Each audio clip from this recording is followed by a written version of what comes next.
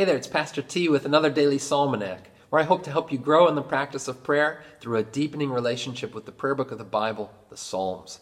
And today we are reading, reflecting upon, and praying back to the Lord, Psalm 48. I invite you to listen as I read or to follow along in your own Bible at home. Great is the Lord and greatly to be praised in the city of our God. His holy mountain, beautiful in elevation, is the joy of all the earth. Mount Zion in the far north, the city of the great King. Within her citadels God has made himself known as a fortress. For behold, the kings assembled. They came on together. As soon as they saw it, they were astounded. They were in panic. They took to flight. Trembling took hold of them there, anguish as of a woman in labor. By the east wind you shattered the ships of Tarshish. As we have heard, so have we seen in the city of the Lord of hosts, in the city of our God, which God will establish forever. We have thought on your steadfast love, O God, in the midst of your temple. As your name, O God, so your praise reaches to the ends of the earth. Your right hand is filled with righteousness. Let Mount Zion be glad. Let the daughters of Judah rejoice because of your judgments.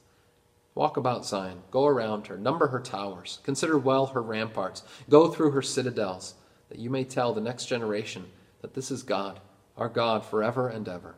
He will guide us forever. Glory be to the Father, and to the Son, and to the Holy Spirit, as it was in the beginning, is now, and will be forever. Amen.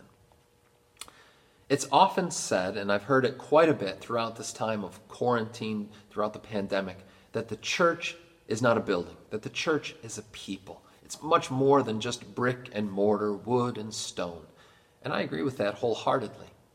But I would also say that while the church is certainly much more than a building, it's not less. And we should not be so quick to poo-poo the place that physical places and structures have in the faith and the imagination of God's people.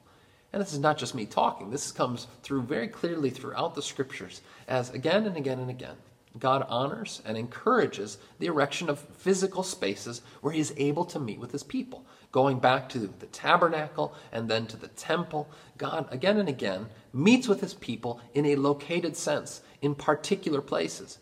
Which is not to say, of course, that he's not in all places, that he fills all things. As we said with our last daily psalmanac from Psalm 47, he is the risen and ascended King who is ubiquitous in all places.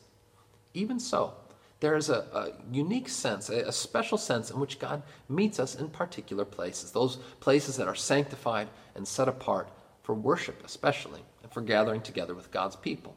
So it is in Psalm 48. It says, we have thought on your steadfast love, O God, in the midst of your temple. It's the proper place for us to be meditating upon God's gifts, is in his house, in his temple. And again it says, walk about Zion, go around her, number her towers, consider well her ramparts, go through her citadels, in order that you may tell the next generation that this is God, our God forever and ever. Here we see how the physical structures of the people of God serve, if you will, a catechetical purpose. Walk around her, count her citadels, see all the niceties and intricacies of those structures. Why? So that you may tell the next generation.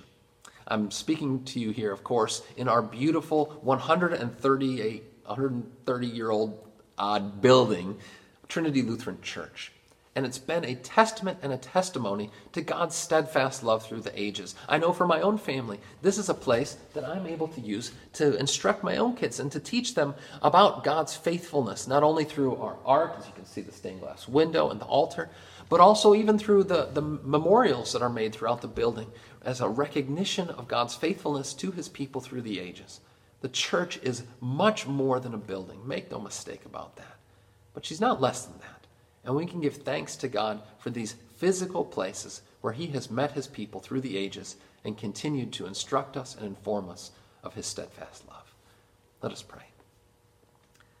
Blessed Lord, we give you thanks that you, in your mercy, in your compassion, you condescend to meet us, to locate yourself for us in temples, in churches, in places made with human hands, to show yourself and to reveal to us your steadfast love.